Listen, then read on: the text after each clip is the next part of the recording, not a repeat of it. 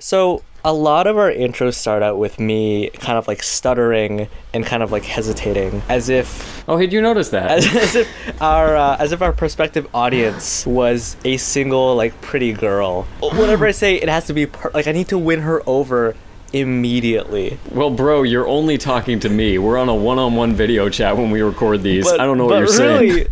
Really, we're talking to a potentially infinite number of audience members, some of who I am sure are pretty girls. That's true. When we're talking about the population of the Earth overall, one of them must include the most attractive person on Earth to you. So you are talking to that person. If anything, this podcast is sort of like a dating profile for me. Yeah, this is the ultimate Tinder. Light your fire, bro. That's what podcasts are. They're just 45-minute to an hour-long Tinder dating profiles. Swipe subscribe and like us on Tinder.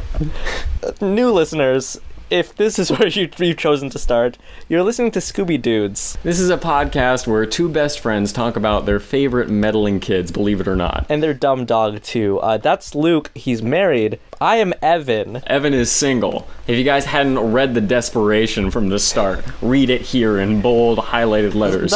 That's it. You look, it's a good episode we have lined up. Here's an episode of Scooby-Doo. This is The Scarab Lives, episode 1 of the Scooby-Doo and Scrappy-Doo show. Please enjoy. Thank you for making it through that intro. Two dudes talking about Scooby-Doo. Two dudes just like you. Unless you're a lady, this show is for ladies too.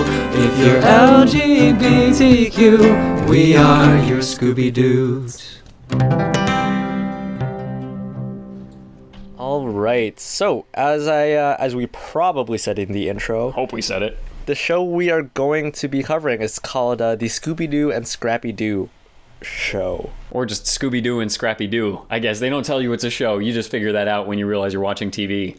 So yeah, this show came out in 1979, and reading right off of Wikipedia, and this makes me really sad, but I guess here's the thing. This was the 4th incarnation. Hanna-Barbera realized that the formula was getting worn out. Yeah, you could tell that they want to inject a little bit of verve, a little bit of life into it. And what better way to do that than to give the kids an analog on the screen? Yeah, another part of the reason was that ABC was threatening cancellation. What? Because their ratings were declining. Dang, that's hard to imagine. As we mentioned in like the first episode of this podcast, this show had high ratings. For a long time, yeah. Like you said, it was the most watched show on television for a while. So yeah, the fact that it was declining, yeah, like you said, we need to give it a shot in the arm. At various points, we've been told how old the gang is. They're teens, they're maybe college, maybe post-college. Whatever the case, they're not anywhere near the age of the target demo for this show. Scrappy-Doo is. Scrappy-Doo is Scooby's nephew, and I know that we touched on him a little bit back in 13 Ghosts, but this is his first appearance. We're doing the first episode of Scooby-Doo and Scrappy-Doo. Right, so if you've listened to our past episodes, you've heard us talk about Scrappy-Doo a little bit before. This is the first time anyone had ever seen Scrappy-Doo. He was brand new. The first time we lay eyes on him is in the intro. There's like a train, it's like a glue, it's a dark and stormy night, right? Yeah. There's a train that's roaring down the tracks, and a bag is, that thing where that's how they used to deliver mail, right? They used to like throw the mailbag on like a hook, and that's how it would get into the town. That was like an old school thing. Or you use like a pole with a hook to snag the mailbag off of it. Or if it wasn't a mailbag and you needed to like get rid of or pick up a puppy. Yeah, because in this mailbag is a puppy, and Scooby-Doo is around for some reason. Yeah. And this little big-headed dog pops his head out and says, "Uncle Scooby, hi, I'm Scrappy-Doo." Yeah, and it's I do hate to say this, but it's actually a box with eye holes and not a mailbag. But it's thrown out as if it were. Oh, okay. Look, Mr. I didn't take any notes. I didn't take any notes, but I'm currently watching the episode. And also, I'm not going to correct you until you've said too much about old-timey railroad mail delivery systems. I wanted it to become a bit before I shut it down. It wasn't going to be a bit. I was being very factual. That's even better. I had such a vivid memory of this like whole train scenario. I thought it was a box, but I was like, no, maybe it was a mailbag with the eye holes cut out. And man, honestly, I think mine's better. You think what didn't happen was better than a factual... I think, to be fair, it requires more explanation, but it's more dynamic to me. People are gonna roast us, dude. They're gonna take us to the cleaners if we aren't factual about these Scooby-Doo episodes. Don't you know everyone fact checks everything we say? I fact check everything we say. Oh yeah. So it's like just you. worst case scenario, I would have had to write like a paragraph about how wrong I was on the show notes on our website, scoobydudes.com. Yeah, check out our website to see corrections that we don't catch in the moment, although we typically catch each other's corrections at the moment. And by each other's, I mean Evan catches mine 99% of the time. Until now! Okay, all right. So we're introduced to Scrappy. It's almost like Scooby surprised he has a nephew. Apparently, Scooby didn't know he had a nephew. Life has not been gentle to Scrappy for him to be flung off of a train at high velocity. Okay, first, Rife? Rife has been rough. Sorry, that's a little casual Scooby-Doo impression just on the fly. Oh man, just laying it out there. But life was not kind to Scrappy-Doo's mother, because his head is enormous. Ooh, oh gosh. That's a birthing joke. Tight, dude. Hey, no need to unpack it. It is what it is. Yeah, it would hurt to unpack it. Let's not try. Life has not been kind to Scrappy-Doo. He's just thrust into the world. He's thrust into Scooby's world. And it kind of sucks for Scooby because I guess he's got a nephew now who he has to care for. And that's the thing with Scrappy, is you have to look out for him and you have to care for him. You get a big dose of Scrappy's personality right in the introduction. He has his trademark phrase, expression like, let me at him, let me at him. Puppy power! And he puts up his dukes, which are very small, and he tries to fight ghosts. And what Scooby will do is he will hold him back. Interestingly enough, if anything, Scrappy is the realist here. Neither of them have a good grasp on reality, but Scrappy's reaction is not actually dangerous because there are no actual monsters in this world. There are, as you've said many a time, people who may or may not be willing to kill a dog. That is the thing. They may or may not be willing to kill a dog, and they could certainly kill a puppy. There's times where we know they're clearly attempting to kill a dog. On two separate occasions in this episode, lives are actually in danger. The thing is that Scrappy is afraid of nothing, Scooby is afraid of everything. Neither of them are really right about it most of the time. I think the reason Scrappy is valuable is because he gives the kids a presence on the screen, someone they can relate to. I'm fearless, I know it's not a real monster, I just want to go after him, and that's what Scrappy does. Is Scrappy valuable to us, you and I, the Scooby Dudes? Obviously no, we hate Scrappy, everyone hates Scrappy today. Scrappy's the worst. We're adults, yes? Like You are correct, we are adults. So it's just the idea that Scrappy is that little kid who like won't shut up. He's the little kid that used to be like, no, don't do that, just don't touch this. Stay out of trouble. Here's a controller. It's not plugged in, but you can press the buttons. And that's what makes him so frustrating. I can't relate to this character at all. And do you think it's the kind of thing that's flipped at a certain point? Like as a kid you watch Tom and Jerry and you're very much on the side of the mouse. As an adult, you just want Tom to be able to effing kill that Jerry. Dude, you know what? I don't know, because I remember being like a 10, maybe like 9, 10-year-old and really wanting Wile E. Coyote to get the Roadrunner. I wanted that too. I wonder if we're in the minority there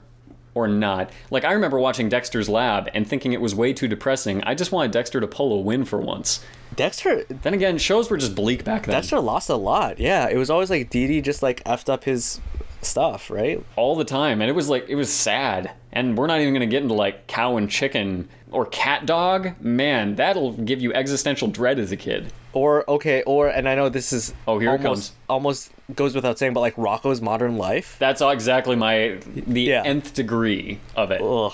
And these are like different networks too. This is like Cartoon Network and Nickelodeon. This was just kind of like a theme, and like Warner Brothers for like Wile E. Coyote and whatnot. All that to say, we don't like Scrappy at this stage. I mean, this stage in our lives, and we've seen him in quite a few things.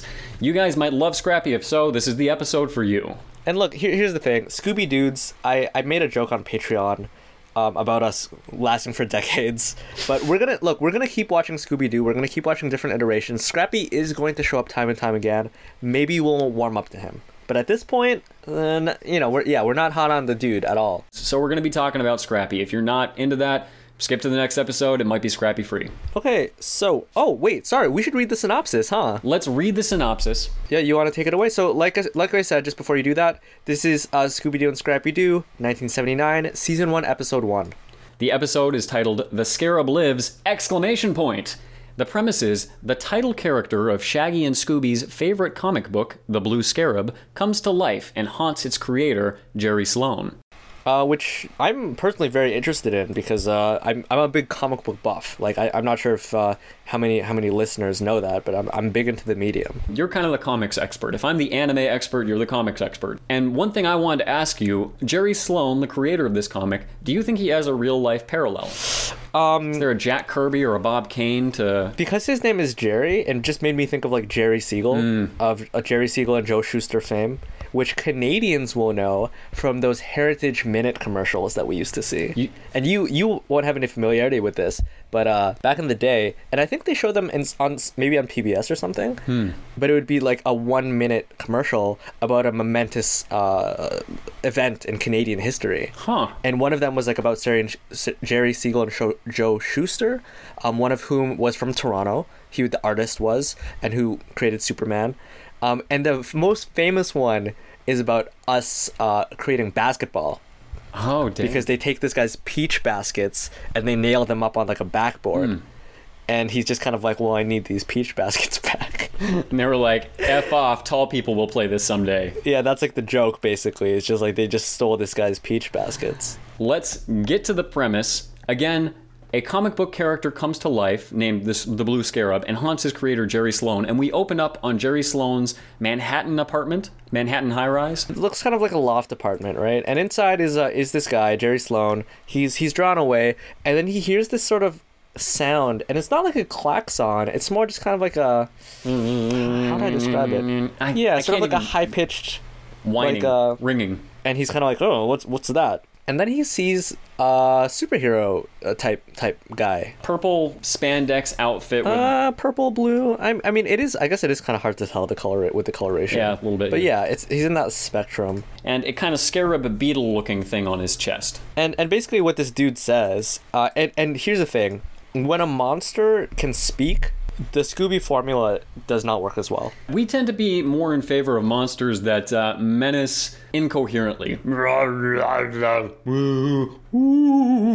Any of that stuff is a little bit more... Yeah. It's abstract, it's otherworldly, it's ethereal. But when a monster speaks, it implies that a monster can be reasoned with. Yeah, and it makes them more human. It's easier to see the human within the... Where you could be like, hey man, stop, like, why are you doing this? You could ask them questions. You can't do that with like a swamp monster or something. It's not possible. In these kind of situations, you wonder, why don't they just say, dude, what are you doing? And I feel like if you asked that to someone who was dressed up as a monster, they would have to second guess themselves. It's what makes the Scooby dupe so much more effective is when the monster in question appears to not have human logic or like human like reasoning, so that when they're in that situation and that's foisted on them and they're like acting with it, it's that much more entertaining. Yeah, it's that juxtaposition. They're still a monster, they're still like but they're acting human, they're accepting these human social norms. And we'll talk about the Scooby Dupe in a minute.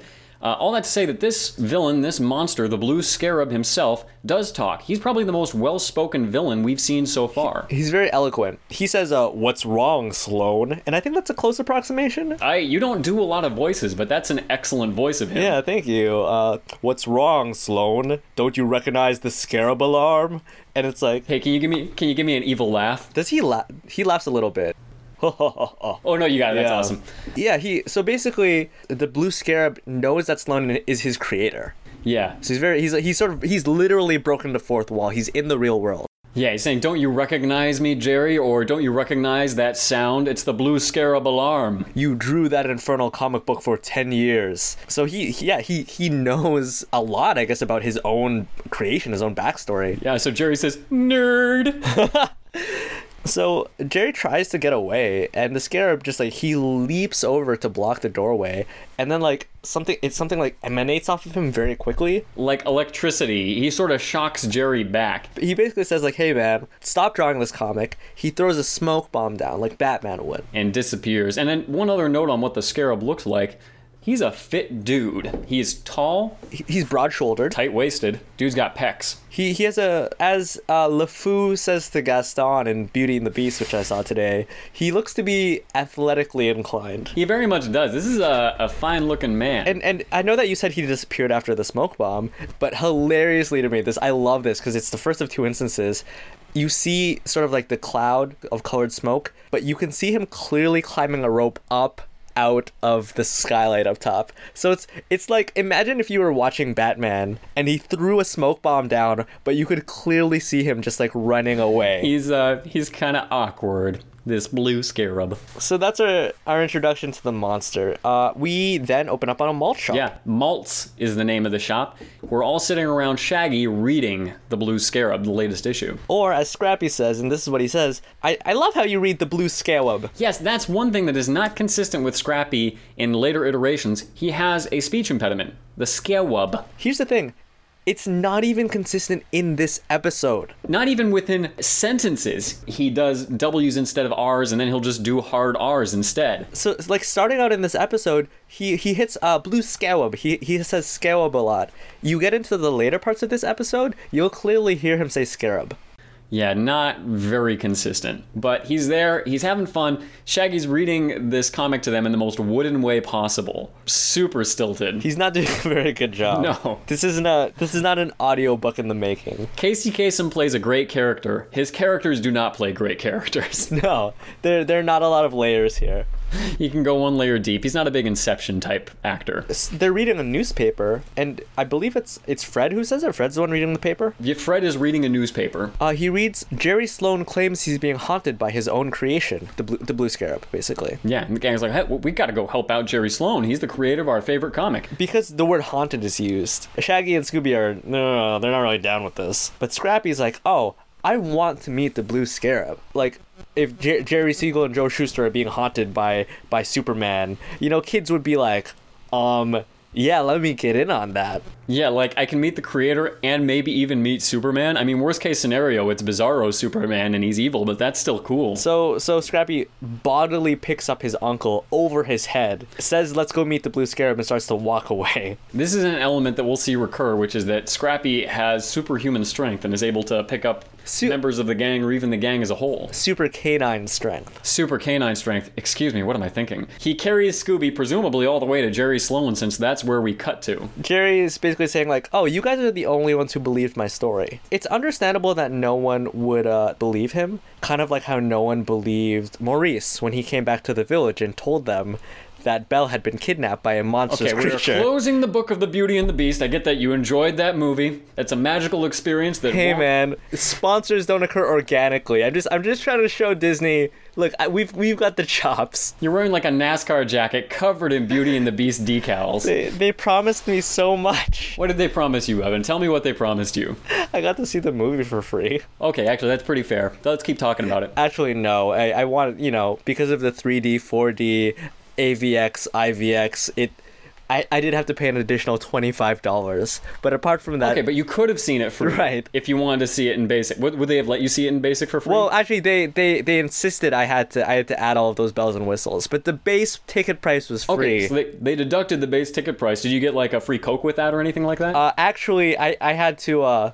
I had to pay for my concessions as well. Okay, but I mean, like, did they let you... They also insisted that I purchase the concessions to mimic sort of like the ideal theater experience. Okay, and did you tell them about the podcast before this, or did they just insist on all this stuff? I didn't have a lot of time. You didn't, or they didn't, because they were telling everyone else the same thing. It just all happened so fast. It was a whirlwind. Kind of like how fast God. Maurice rides his horse Philippe to escape the wolves. The trip that gets him into the Beast's castle. I'm beginning to question if this was even the Beauty and the Beast. Was this just the actor who played Maurice? Kevin Kline, by the way. Oh, what? From Wild Wild West. We're going to need to go in depth on this. Let's add another half an hour to the stopwatch. Okay. You have to cut this part out because I don't want people to know that we're timing these. Jerry points to the wall and he's basically like, oh, that's not all. He didn't just come in and spook me. He left a little something. What was it? The mark of the scarab? They call it the sign of the scarab, and then they say that it's a mark that he leaves behind for villains. And we gotta mention this about that mark. It is impeccably drawn, such that as a viewer watching this cartoon, it's indistinguishable from the background itself. It appears to be three-dimensional, first of all, due to like the shading and the coloring, but it also appears to be three-dimensional because it has a shadow. It has a shadow that's consistent with the shadows of the room. I mean, like, we all know Scooby-Doo, when they're looking at a bookcase and it's a secret passage, the brightly colored book is the one they pull. This is not a brightly colored sign. No, it's not. It blends into the background perfectly. Yeah, because I think that's an asset in Scooby-Doo, is that they have these nicely rendered, lovingly rendered backgrounds. Oh, what a okay, nice callback. Yes, that have some muted colors so that you notice the foreground more. This is the background level of quality and coloring. And at this point in time, Jerry has said that this mark has been, I don't believe he says drawn. I think he says just left behind. Maybe even painted. It's a scarab, by the way, listeners. Yeah. Right? Oh yeah, the painting is the painting is a pinup girl who is a scarab. Okay, all right.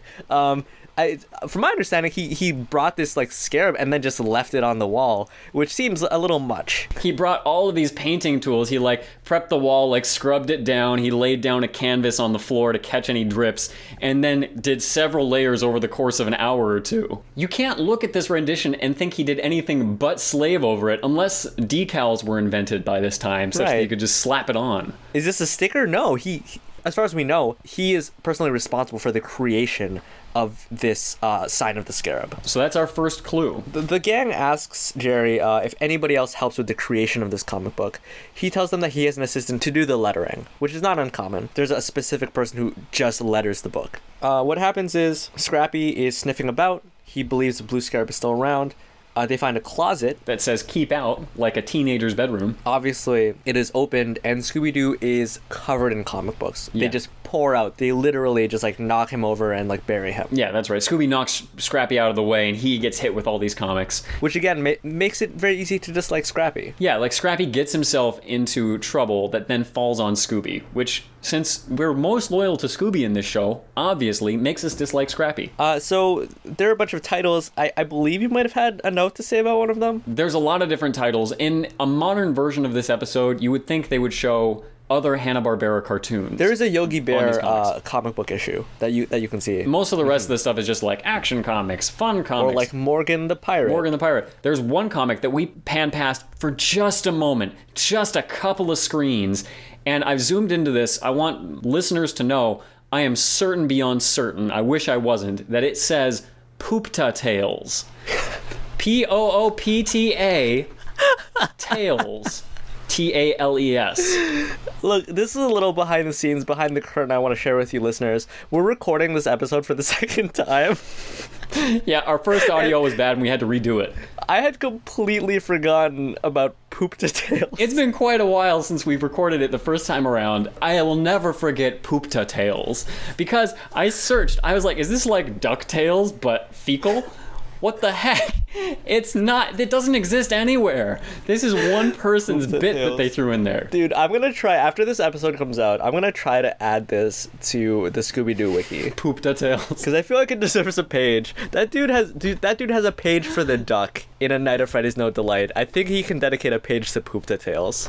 So those comics bury Scooby. Amongst those comics that we find out are just Jerry's comic collection, Shaggy finds one comic in which the Scarab is a villain, in which he's holding a big bag of money and running away with it. First of all, he marvels at the premise, which, little side note, did you know that Disney owns Marvel? And that Marvel Comics is currently doing an event called Secret Empire, in which Captain America is Hydra. Is that canon? Is that main canon? It is actually happening right this moment. I am buying and reading it. Sorry, the only reason I bring that up, the premise of heroes being villains is not anything new. And the way they do the premise is something you could totally imagine in a Golden Age or Silver Age comic. Jerry Sloan says, no, it's just that the Blue Scarab has been hypnotized by a villain to go do all these crimes. That being said, Shaggy is very shocked by the cover. Yeah, that's their Blue Scarab, their hero. He also says that this issue in particular is next month's. And it is normal for comic book publishers to get their issues done ahead of time, so it looks like he has like a comp. And interestingly enough, he just gives it to Shaggy. And Shaggy is happy to take it. From there, Fred, Daphne, and Velma want to go visit Mr. Hardy, the publisher, so they can scout things out from that perspective. I do want to make note, Mr. Hardy is he's black, so, and the Blue Scarab is white. Mr. Hardy is also an older, portlier man with a mustache, and the Blue Scarab has like we said, sort of like a cowl, so his mouth area is free. We can rule out Mr. Hardy. Thank you for mentioning that.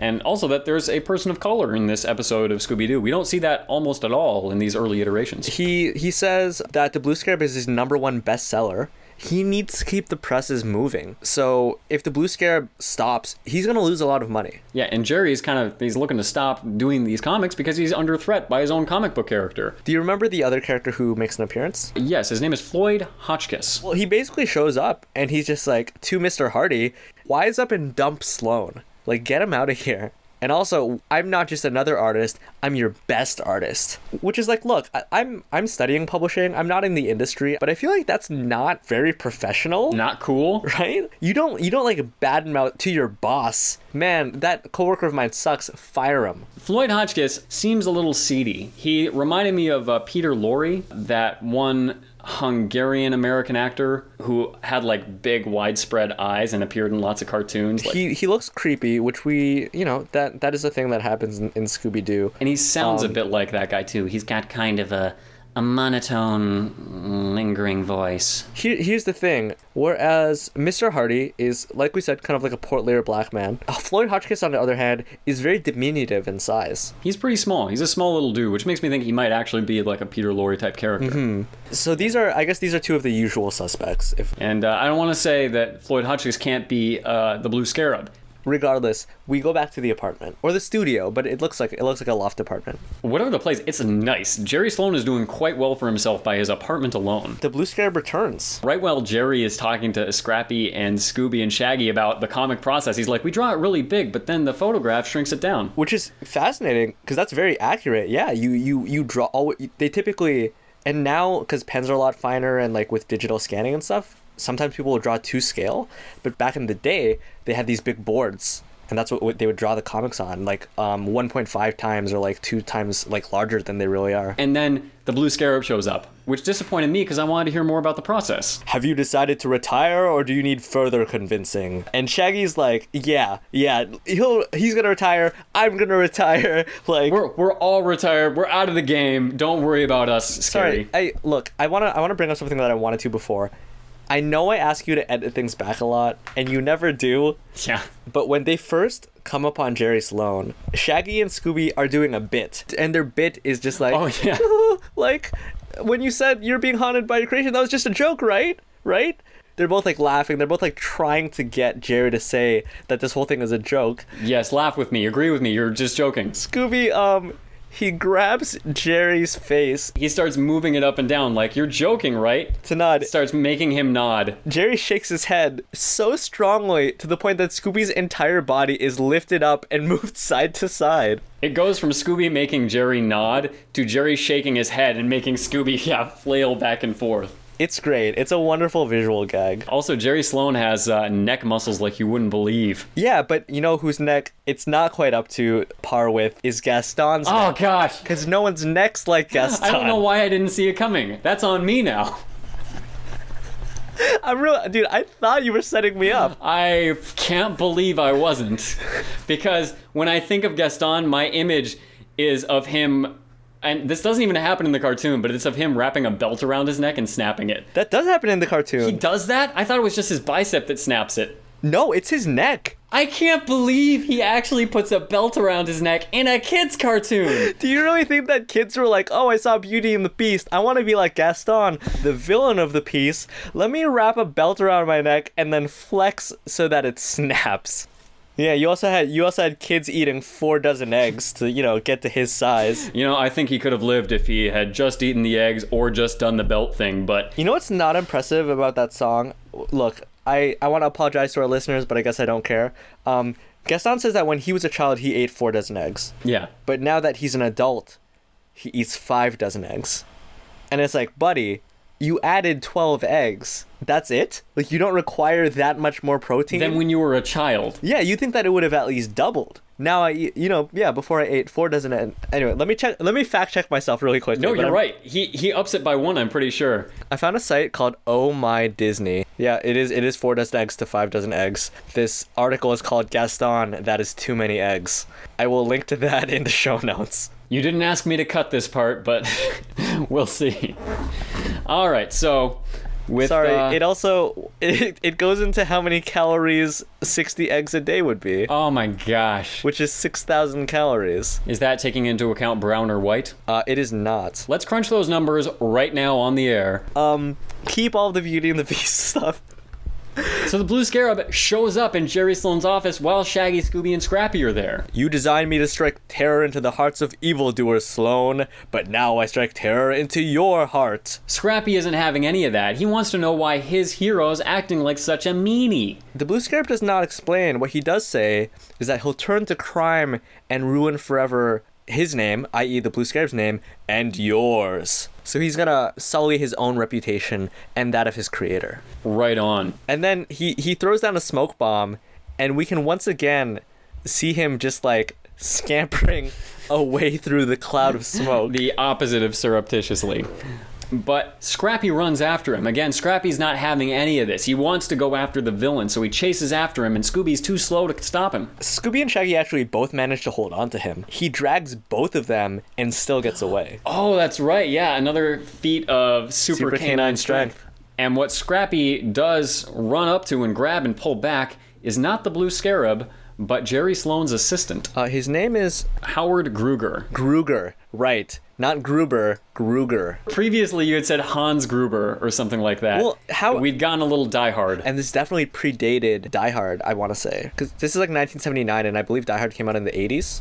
Which is crazy, because this character is voiced by Alan Rickman. Okay, you know... He's not. But Howard Gruger is the name of Jerry Sloan's assistant, who Scrappy-Doo drags back through this smoke. Bodily drags him through the smoke, and they're like, oh, that's not the Blue Scarab. That's my assistant, the letterer. The gang is at the other end of the hallway, and they're just like, the Blue Scarab didn't run past us. And Howard Gruger says, well, they didn't run past me either. And in the same breath, he quits. He grabs this pallet of work he was working on, slaps it against Jerry's chest, and says, I'm out. You're on your own. He doesn't want to put up with these shenanigans, with all of this hullabaloo that's going on. So he's out. Now Jerry's lost his letterer. Look, I want to note that that Howard Gruger is a tall, broad-shouldered, small-waisted man who looks to be athletically inclined, if you will. I almost said something like that, because when Scrappy drags him back, and they're like, that's not the Blue Scarab, Scrappy, to verify, walks along the length of Howard Gruger's body. Starting at his feet, he walks all along his, stepping on his, tight tummy, climbing over his broad pecs. Yeah, his abs of steel, and so on and so forth. He takes hold of his chiseled jaw and turns his face. Oh no, that's not the Blue Scarab. No, how could it be? So they're looking at the comic, with next month's issue where the Blue Scarab is a villain, and it looks like the first stop is a jewelry store. We instantly pan to a shot of Romeo Jewelry. So close to being a pun. So close to Romeo and Jewelry. Yeah. Huge missed opportunity in my mind. That business owner must have been kicking himself for years after that, just saving up for a new sign. Clearly that guy was saving money somehow, because he hired a security guard to do the overnight, which is like, okay, that's commendable. Makes sense. Clearly have a lot of wares. There's definitely a lot of jewelry. But at the same time, this security guard is sitting there in the dark reading a comic book with a flashlight. And that comic book, of course, is going to be the Blue Scarab, who he, of course, is also a huge fan of. He's giggling with delight. He's like reading and like tittering to himself, which is adorable. This full-grown man. A slightly chubby, gray-haired man. The Blue Scarab obviously robs this joint, but he does so by literally pushing the doors down. The way he's animated is hilarious. I don't even know if I can describe it. It's just fantastic. The way he runs in and goose steps back out after he's done. Are you looking at it? I just watched it, and you're right. He kind of like he has like very high steps. Like he's doing like when you're working in like soccer or something, you're putting your knees up. But it's hilarious because again, he doesn't push the door open. He literally pushes the door down. Yeah, like a domino. And then he doesn't like do anything to the security guard. He just walks in, the security guard walks up and is like, hey! The security guard walks up to the Blue Scarab as if he's going to push him away, and he gets zapped back by the Scarab sting. The weird thing is that... Oh, okay, so he does attack him, in a sense. The weird thing is that the security guard is almost nose to nose with the Scarab by the time he touches him with his hand. Yeah, he gets real close in there. The Scarab says, now for the jewels. These should do nicely for the first loot in the Blue Scarab's crime spree. Then we're back to the loft. They're listening to the radio, and the radio says, And the report indicates that the Blue Scarab has made off with more than $1 million in valuable gems. Impressive, because he apparently only slid one set of jewels into this bag and then ran. Again, super high step down. Okay, that's gonna be a screenshot on the website. Check that out. Then I think it was Velma. Someone's reading the comic book and they're like, oh well, next he robs a bank, and then almost immediately, the radio reports on like a bank being robbed. Yeah, which is funny because Shaggy turns the radio on to take their minds off it. He's like, guys, let's just listen to some radio. Let's listen to some top 100 hits. That Casey Kasem is a delight. So yeah, stuff is happening live. What's next in the comic book but a museum? I guess they assume they have time to get there. Maybe they will. Shaggy's hoping they don't. As they're pulling up in the van, he's like, I'm hoping we're too late. But the rest of the gang is gung-ho. From up on the roof, they do see the Blue Scarab up top there. I know that we have that checklist that we do, and this is the closest that we're going to get to it. But he says, meddling fools. Not even, he says, meddling fools. Oh, see, okay, that's what I heard, but I wrote down meddling because I'm like, okay, there's no way he said meddling. They're fools, but they've got some metal. It is even further than it should, like, it's not meddling kids, it's meddling fools. And when Evan mentions the checklist, he means the checklist of basic things that are in most episodes of Scooby-Doo, or very stereotypically Scooby-Doo. Yeah, we deem them to be a classic Scooby-Doo tropes. And the villain saying, you meddling kids, or I would have gotten away with it if it weren't for you meddling kids, is a big thing. So, well, here's the thing. I feel like we found it not to be a trope. We've not heard a single episode, I believe, where they say I would have gotten away with it if it weren't for you meddling kids. That might be a trope myth, kind of like the Pimp My Ride dude. Yo, I heard you like such and such, so I such and such, you're such and such. Ice Cube. Yeah. Ice Cube. It might be something that exists in the popular imagination, but not in the show itself. Here, it's certainly not present. That's the closest we get. And as the Scarab says that, from the roof of the museum next to a very precarious-looking gargoyle, the gang is down at the bottom telling Scrappy to stay put. Like you would to a child. Like, look, this spot right here, do not budge. We're going to go in. We're going to take care of this. Please don't move a muscle. And I'm not sure how... And he says, yeah. Don't move. Got it. And he's not going to move a bit. Finally, he's about to follow instruction, and of course that means that Scrappy-Doo actually assenting to stay put is a cue for something bad to happen to that exact spot where he's staying put. And what the Blue Scarab does is he gets one of the large gargoyles to topple off of the roof of the museum. Yeah. Towards Scrappy. Crooning towards Scrappy. The gang can only look on in horror as Scrappy says, "Hey, look, Uncle Scooby, a big stone thing," which is so it's infuriating. Yeah. It's infuriating. Because it's like, look, a large, heavy object is plummeting towards you to kill you, and your response is to marvel at it. I think the thing that makes me angry about Scrappy isn't anything about him. It's just the fact that he doesn't die. I'd be fine with everything about him if he died. How is my Scrappy-Doo impression, by the way? Your Scrappy-Doo is pretty solid. There's a reason I haven't been doing it myself as much. Okay, alright. I believe it's Shaggy who tells Scooby to go save his nephew. With some reticence, he does run out, bouncing, just getting him out of the way. And here's the thing, the gargoyle, it doesn't actually strike where Scrappy was standing. It actually bounces off of a flagpole. It bounces off one of those horizontal flagpoles on the side of the building and bounces towards Scooby and Scrappy, who have taken shelter under an awning, which they then have to run out from underneath of. After it bounces off of the awning, continuing to hurtle towards Scooby and Scrappy, which I think is a very modern style of humor, and I like that. I thought that was funny. I really like that moment too. And then they hide under a tree, but the gargoyle follows them there as well, propelled by what I can only assume is my desire to see Scrappy crushed. And then it bounces off the branch that they've taken refuge under, bounces up in the air, and then just falls to the ground. They're safe. The branch then cracks and hits them, which is, I guess, that little icing on top of the visual gag cake. Yeah, that kind of seals the gag. The gang then all goes into the museum. Scooby stays back with Scrappy for a second. He says, "You stay here. You stay right here. Don't move." Oh, I never get in on the good stuff. And then he says he's going to craft one of his ingenious Scrappy traps. And then for a blessed fraction of time, Mystery Inc. proper gets into elevators to go grab the Blue Scarab. And we say proper, but what happens next is weird beyond weird. If you want to listen to one of our favorite episodes, make a beeline away from that feline. That's episode 2. There's a little bit of an elevator thing that occurs there. I suggest you go listen to that. The gang gets into one elevator on the left-hand side, there are 2 elevators. Remember, the gang, except Scooby, had run on ahead into the museum, so Scooby's a step behind. He's just settling Scrappy. And again, similarly to that episode, make a beeline away from that feline, he gets into the other elevator, which the Blue Scarab is in. He's about to get out, Scooby gets in, the doors close. Yes. So once again, we have a scenario with the villain and Scooby in this enclosed space. And if you've listened to or watched Make a Beeline Away from That Feline, you know that is a very tense moment where Scooby is running away from this monster, which is actively trying to probably kill him. We don't know what actually happens in the elevator between the Blue Scarab and Scooby. All we see is the buttons panel lighting up, showing which floor they're on. I feel like we're hitting a lot of the checklist stuff before we actually get to the checklist, but one of the checklist items is a chase scene. A chase scene, more specifically, if possible, a corridor scene. And so far, we haven't actually seen the corridor scene in any of these Scooby episodes. The corridor scene, what I mean by that, is the monster is chasing the gang. The gang starts going in and out of doorways, and it becomes rapidly confusing. They're going in one doorway, the monster's behind them, all the people are coming out of different doorways, the monster's in front of them, they're all chasing the monster, they all look out the doorway together, and then go back in. And I want to applaud them for the attempt. Because I didn't think it was perfectly done. Go ahead and explain what exactly happened. So we don't actually see the elevators going up and down, but we do see this panel of lights that signifies which floor they're on. They light up. And as the elevators start going up and down, we don't know why this happens, why it starts to malfunction, but the lights start flashing such that it looks like the elevator's on the first floor, the 5th floor, the 2nd floor, the 9th floor.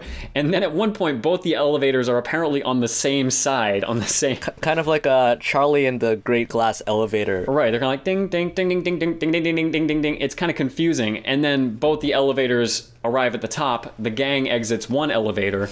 Scooby and the Blue Scarab in what is, for me, I'm going to say it now, the weirdest moment of any Scooby-Doo episode I've ever seen ever and probably ever will see. Scooby and the Scarab both exit the elevator and fast walk away from each other, as if they've had an embarrassing one-night stand. You're right. What happened in that elevator? I need to know. I don't need to know. Actually, scratch that. Please don't tell me. That's not a deleted scene that I need to watch. So they're all on the roof now, and the Scarab, he stole a crown and he just puts it on. Because, why not? He looks like he's just visited Burger King.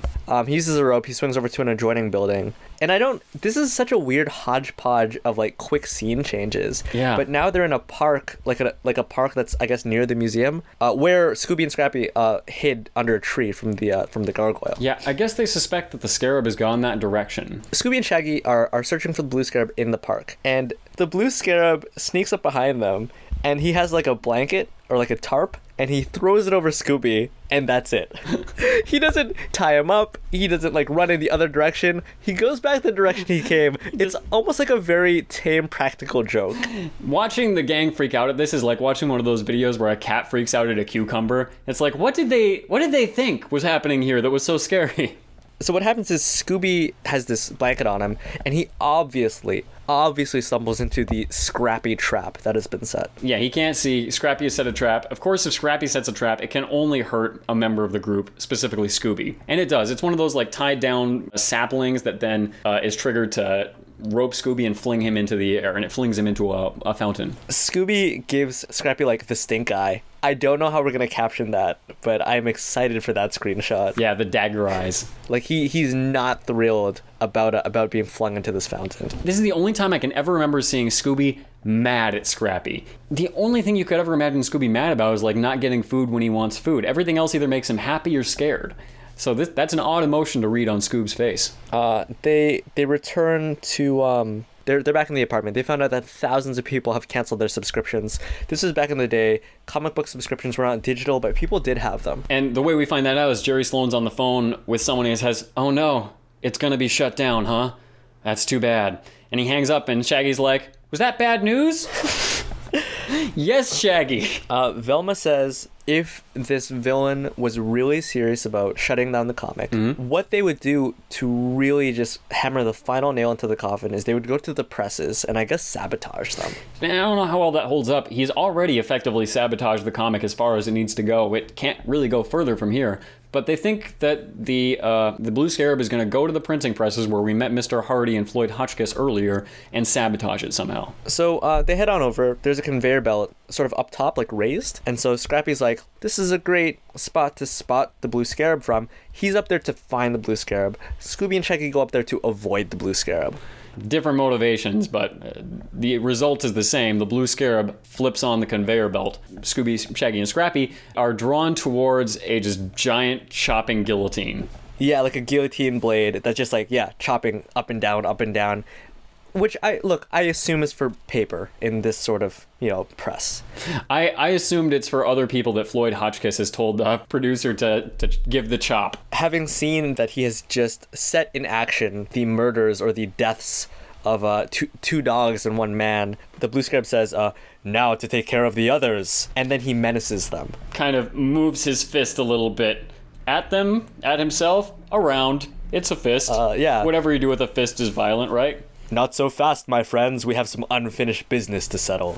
Back on the conveyor belt, Scooby is about to get chopped up. He jumps up, leaps up, and grabs this hook, because apparently there's cranes. That's how factories are. Lots of blades and also lots of just like ropes and chains hanging from the ceiling. Yeah, especially comic book factories. Yeah, his sense of self-preservation, like you said, gets him to leap up and away from the blade, grabs the hook. Shaggy grabs onto Scooby, and he in turn grabs Scrappy with his feet. What he does is he flings Scrappy onto the Blue Scarab's head. Scrappy kind of like blinds him with his tiny little paws. Such the Blue Scarab can't see where he's going. And it's useful, I dare say. Yeah, it actually works. Scrappy is a little bit vindicated with this action. Scooby and Shaggy, meanwhile, fall from that crane and start log running on some reams of paper. Which in turn flatten the Blue Scarab and essentially catch him. As Shaggy says, that's all wrapped up. It's time for an unmasking. What I think is quite humorous is that the unmasking takes place back in Jerry Sloan's loft apartment, studio, whatever, which means that they took the Scarab fully masked, transported him all the way to the apartment just to reveal his identity. That's unbelievable. They came all the way back here for the unmasking. What kind of awkward ride would that have been? Them just like sitting ostensibly in the Mystery Machine, just like headed back there. I imagine Jerry Sloan sitting next to the Blue Scarab, and the Blue Scarab being like, "I did it because no. Wait till we get to the apartment. We'll talk it out." Jerry Sloan asks, how did you know what was going on? Velma says that there's some clues. Yeah. There's several clues. Sloan immediately says, it's Mr. Hardy, which is completely unfounded. For one thing, good on you, Jerry Sloan, for not seeing race, I guess. Right. He doesn't see color. Yeah, Mr. Hardy is a man of color. He doesn't see color or like size or height. Or facial hair, apparently. To him, everyone is like a Greendale human being. Just a bunch of putty people walking around to good old Jerry Sloan. So someone has to pat him on the hand and the head and say, no, Jerry, it was not Mr. Hardy. Look, it was a good artist that painted that whatever it was on the wall. Yeah, the quality of the Scarab's mark? Sign of the Scarab. Yeah, the quality of the Sign of the Scarab becomes a factor ultimately because it was so well drawn it had to be an artist. It was so lovingly rendered. Yeah, Jerry's like, oh, well, it's got to be my rival, Floyd Hotchkiss. To which Velma or whoever has to again say like, no. You lovable buffoon. Floyd Hotchkiss is 120 pounds soaking wet. The Blue Scarab, as you know because you draw him, he's a big man. Yeah, they don't actually say that. They do say that the Scarab did not run out of the hallway. The only other person in the hallway was Gruger. Howard Gruger was the one. And remember, Scrappy caught him initially, but everyone disregarded Scrappy. Again, Scrappy is pretty vindicated with this turn of events because he was right from the start. Yeah, if you think about it, they solved the mystery as soon as that took place. As soon as that took place, it had to be him. And really, because it literally could not have been anyone else. In the absence of another character with that same body type, I know you listeners, you kind of got it from us describing him, but watching it, it had to be Howard Gruger. And I believe they say this, he padded his suit, which seems wholly unnecessary to me. Because again... Yeah, the dude was ripped. Yeah, he looks like he could bench 220 pounds. He's the most buff guy we've seen yet. Do you remember why Gruger came up with this entire scheme? Well, he did it because he wants to be the artist. He's been doing Jerry's lettering for years, and he wants to be the lead. Is that it? He was sick of the Blue Scarab and Jerry Sloan overshadowing his own abilities, taking all the spotlight. Yeah, he was tired of being a bit player to this comic run. And here's what's bonkers. He performed these crimes not for his own financial gain, but for Jerry's financial ruin. So, like, best case scenario, at the end of all this, he's just out of a job, and so is Jerry. You're not about to get an offer for a series run from Mr. Hardy just because Jerry's gone. He's obviously going to give it to Floyd Hotchkiss. It's just so bonkers because it's like, dude, you stole $1 million in jewels. Yet your goal is to be like a famous comic book artist. You have the jewels. You have like a crown from a museum.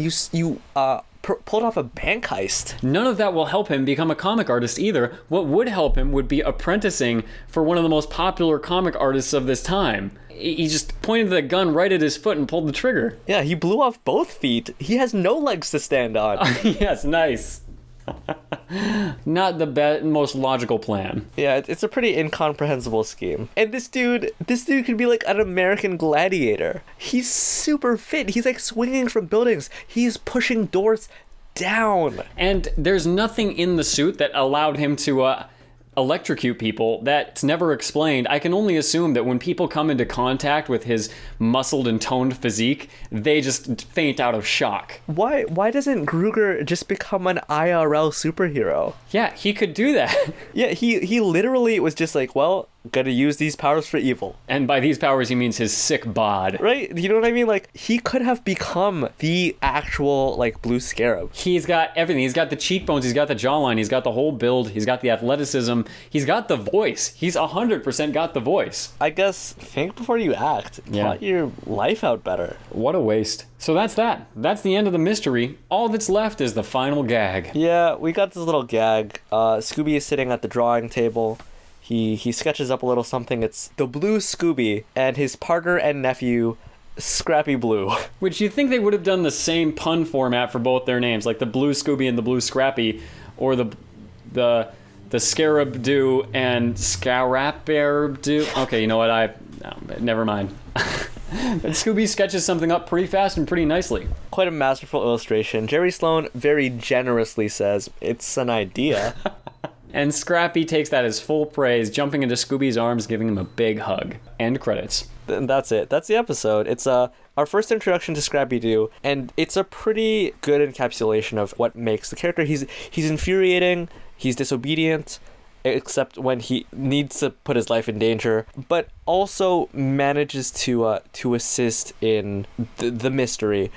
Which is to say that, like, Daphne didn't do anything. Daphne didn't do anything. Fred and Velma were barely present. You wonder where they get the time for all this Scrappy stuff. They take it directly away from the other three characters. Yeah, this isn't really more content. It's the same amount of content with focus shifted. Which is really sad for me. I love Velma, Fred, and Daphne. I think they're great characters, and when we explore them, and we do explore them, even in these early iterations, for me it's very rewarding. So, let's go ahead and wrap this episode up. Let's get some final thoughts. Do you want to hit the checklist and just see if we... Because I know that we hit almost everything. Obviously, we know he doesn't say meddling kids. We know there is an unmasking, so points for that. Fred does not say let's split up and look for clues. That's because Fred says almost nothing. Just because it's like lead after lead. Do you know what I mean? Like, they're going from place to place because they know that that's where they should be going. And there's not really any clues to pick up on. Splitting up to look for clues doesn't happen. Our favorite gag, the Scooby Dupe, does not happen. We've described that many times over. All we need to say about it here is that it's great, but it doesn't happen. It's too bad. And again, it would have been very difficult to pull off because... It's a Scooby and a Shaggy gag. It's a Scooby and Shaggy gag, and also the Blue Scarab is a human man. Yeah, how do you pull the wool over a member of your own society? And a very, like, verbose human man. He seems to have a handle on what's going on. So, the Scooby Dupe doesn't happen. Scooby snacks aren't present at all. Nope. A chase scene? Yes. Yeah, I would mark down yes. Yes. There is a trap. It's midstream and it's a Scrappy trap. I kind of want to give him half, and because the Mystery Incorporated doesn't, and that's the fun of it. The fun of it is when Mystery Inc. puts the trap together. Yeah, the group effort is part of the fun, and that doesn't happen. We did have a wrap-up and an unmasking. Unmitigated, it happened. I mean, they drove across town to do it, but it happened. It is nice to get back into that, because with like a Scooby-Doo Halloween last week's episode, or sorry, last week's episode, we did not get that. And finally, Scooby and Shaggy eating lots of food. They do eat food at the beginning. We open up at a malt shop. Yep, mango malts. Mango malts, indeed. That's it. And you meddling kids, but we already mentioned that doesn't really happen. So that's all of the tropes. But in general, the episode... One big impression is that I don't see the handiwork of 17 story credits and 10 story direction credits in this episode. It's a lot. It's a lot of cooks in the kitchen. Too many cooks? It's quite a lot. Unlike the kitchen in the Beast's castle. Oh, no. Which had no cooks whatsoever. Because you know, the knives and the stove and whatnot, they were all... What did they do? Here's something that's interesting. Do you remember in the original cartoon, they burst into the kitchen and the stove is alive? And he ostensibly like burns these men to death? Oh, yeah. The stove is not he's not a major player. The stove is in fact not even like given a voice actor in this particular version. Just kind of rumbles. Which I thought was a shame. They had a harpsichord be one of the big voices. Stanley Tucci, who I quite like. I love Stanley Tucci. That's awesome. My impressions of the episode, it wasn't Beauty and the Beast, starring Emma Watson and in theaters right now. Evan, please. It also starred Dan Stevens. I can't believe it. Also, Ewan McGregor, who is not good. I'm sorry. Whoa, who is he? He was Lumiere. Oh, dang. And he obviously he puts on the French accent, but it's just not very good. I don't imagine... That seems more cartoony than Ewan McGregor. Yeah, I wasn't a fan of it. Like Ian McKellen, I think did quite well as a very like gruff and elderly Cogsworth. But yeah, Ewan McGregor's not too hot. This episode, it's not bad. No, you know, it's got some nice attention to detail for the comics industry. They didn't have to open up on a scene with Jerry Sloan actually presenting some stuff about how comics work. I really like that. Yeah, I think as a whole, the episode is just very middling. There isn't anything glaring and awful about it outside of like Scrappy being a focal point, but it feels very classic Scooby-Doo in a lot of ways. And yeah, the whole thing about the comic books, it obviously appeals to me as a fan of the medium. It's interesting. As far as the mystery goes, there wasn't much of a mystery. It could only really be one person. Every time we saw someone introduced, we knew it either was or wasn't them. Which is a bit of a shame. Yeah, too bad. But I guess but I liked how methodical they were about sort of eliminating those other suspects. Like, I thought the wrap-up was quite nice. It was a good wrap-up. I like when they go over the facts.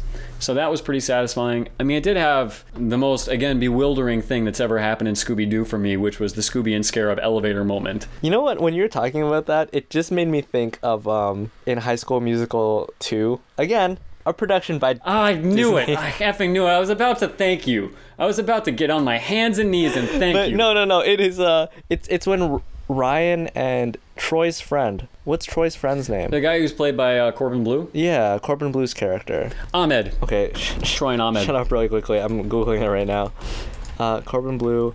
Chad. His name is Chad. Oh, yeah. Which is not... That's such a white name, so I'm not surprised it didn't come to mind immediately. It's just one step from Chet. Yeah, so Chad and Ryan, they have their little musical number out on the baseball diamond. And you were the one who pointed this out to me, and why I will never forget it is they walk back and they have since changed clothes. That's true. And it's just one of those, again, it mirrors the whole Scooby and the Blue Scarab thing, because something happened, you don't know what. But they had to have gotten naked at one point and then clothed again at some point. And also, why each other's clothes? Like that's not even really a normal sexy thing. Yeah, and then there was that one scene where Lucas Grabeel greets Chad in the more...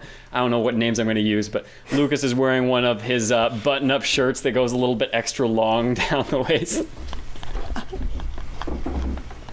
It almost covers his butt. Oh, man. When you did that at that one camp that we went to, that was like the highlight of that experience for me. Because like you and Ben were wrestling, I think. Like everybody else was wrestling, and I just got on like my long sleeve shirt, and I would just like plop on top of the wrestling people. It was for context for listeners, this was at a camp Luke and I went to in high school, and he put on this long sleeve like plaid shirt, took off his pants and socks.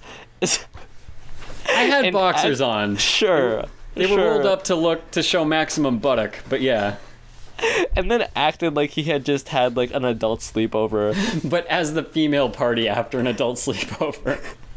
Like, I was very coy. And I don't know why you're saying that to our listeners as if this is going to stay in. That's a fantasy of fantasies. Oh, sorry. Is this like a bonus? Is this like Patreon content? This is nobody content. No. I'm gonna cut this. I'm gonna cut episode content, but we're keeping in every Beauty and the Beast reference there was. Actually, that's the whole episode now. Can I cut around to just keep Beauty and the Beast stuff? This is Beauty Dudes tuning in from Beauty Dudes. Beauty Dudes. He's Beauty. I'm the Beast. Any other big thoughts on the episode? I feel honestly, dude. I feel like you could. I feel like you could cut this episode off at any point, very naturally, right? So. That was the episode. Hi, Uncle Luke. Oh God. He's got that scrappy illness. I'm Scrappy Doo. Martha, get the gun. What's that? I want you to know I loved you. Still love you. Puppy! I'll remember you as you were. The only way this episode could end, you guessed it from the start. We didn't get off track like an intoxicated motorist. We stayed on a dead true course. Welcome to the outro portion of this podcast. We were the Scooby Dudes. We hope that you enjoyed listening to that episode. We certainly enjoyed recording it. I did. We obviously want to thank you for donating us that time, that hour and change out of your very busy days. We would also like to extend that same thanks, but more so, to some other people. I disagree. I think listening to this is the most anyone could do. You're as engaged as you could be. Turn off the podcast now. That's all the content there is. Please, no. Just turn it off. You're good. Don't turn off. That's all there is. Don't turn off the podcast. What else could there be? What if? Hear me out. Okay, I'll give you a minute. What if people listen to the podcast and also gave us money? What? Why has no one thought of that yet? That's genius. Can you believe that people have done that, like, already? I can't believe that people haven't done that. That there's people out there who haven't done this yet. That's the coolest way you can stay engaged and contribute creatively to this endeavor. Incredibly, it's not even a one-way relationship. What? If people give us money, we give them bonus content. You're kidding me. That's ridiculous. They can get extra content by paying us cashola? Yes, it's almost like money can be exchanged for goods and services. You guys can't see, but my head just exploded. It's gone. But I think I now understand. I'm seeing I can receive extra audio, I can receive extra work in progress GIFs, I can receive extra content by contributing to this production I love. That's exactly right. If you get up to the $10 mark, which, may be a little steep to some people, you actually get 15 bonus minutes of content every single month. And by that point, you've already received actual hard copy goods and services from us creatively tailored just for you. And, a couple of people are realizing this just now for the first time. We do actually have one additional donor as of this week. To thank, to praise, to grovel before. Do you wanna tell us who it is? Well, I feel it because I know he listens to it, but I've never actually spoken to it. But Theo, thank you. Evan's close friend Theo, who I've never actually spoken to in my life. Yeah, very closely, he's attempting to supersede what you and I have. I hope you know that. I've known that since the moment I first heard about him. Evan has exalted Theo as far as I've known Evan. He's actually an older friend of Evan's than mine, and that's ever been a point of contention between you and me, Theo. But Theo, you have been the bigger man than I'll ever be, and you've donated to our enterprise. He is actually a lot bigger than you. Son of he works You didn't have to tell me that. I'm pretty sure he can bench 220 pounds. You could have told me he was a small man. He's not a small man. But no, Theo, thanks. Thank you so much. Thank you for listening. Thank you for listening as well. I don't expect anybody to listen to this, let alone my rival. Theo, you join an esteemed bunch, and Scooby Dudes is unique in that every single episode we list off all of their names. And podcasts in general, you're lucky to get a shout out for your donation. Here, we give you a shout out every single week. Yep. So without further ado, here are those people. Thank you once more Moving on, we do want to encourage you a couple other places that you can seek us out to find additional content and additional ways to connect. Hit us up on the website, scoobydudes.com. For this episode specifically, there's that article about Gaston and the eggs, which I think is worth reading, and you'll find that very easily. I put it right in the show notes. It's the place to be. So, social media, like us on Facebook, just facebook.com/ScoobyDudes. You can check us out on Twitter. There we are, the Scooby Dudes, one and only the Scooby Dudes. And then lastly, if you listen to us on iTunes, one thing that you can do that would really, really help us out, and you could be the first, is you could review this podcast. Rate us 5 stars. That would be a big help as it happens. Yeah. Look, no one else has left us a review yet. You could be our number one, our first reviewer. That's huge. I still haven't written us a review on iTunes. Check us out on our website. Check us out on Facebook. Check us out on Twitter. Write us on ScoobyDudesPodcast@gmail.com. That's our email in case you want to send us any of your thoughts and notes. That is it. We will be back next week. We will be back every week. Calm down, people. Will you calm down? Please. Calm down. Let's all be calm. Please. I feel like things are getting out of hand. Please, let's calm down. I was so excited. You really blue-balled me with that yell. Sorry, blue-eared me. Just run them under cold water, bro. That's the episode. Thank you guys again for joining us. Check us out where you can check us out. And I love you, Evan. Yeah, I love you, listeners.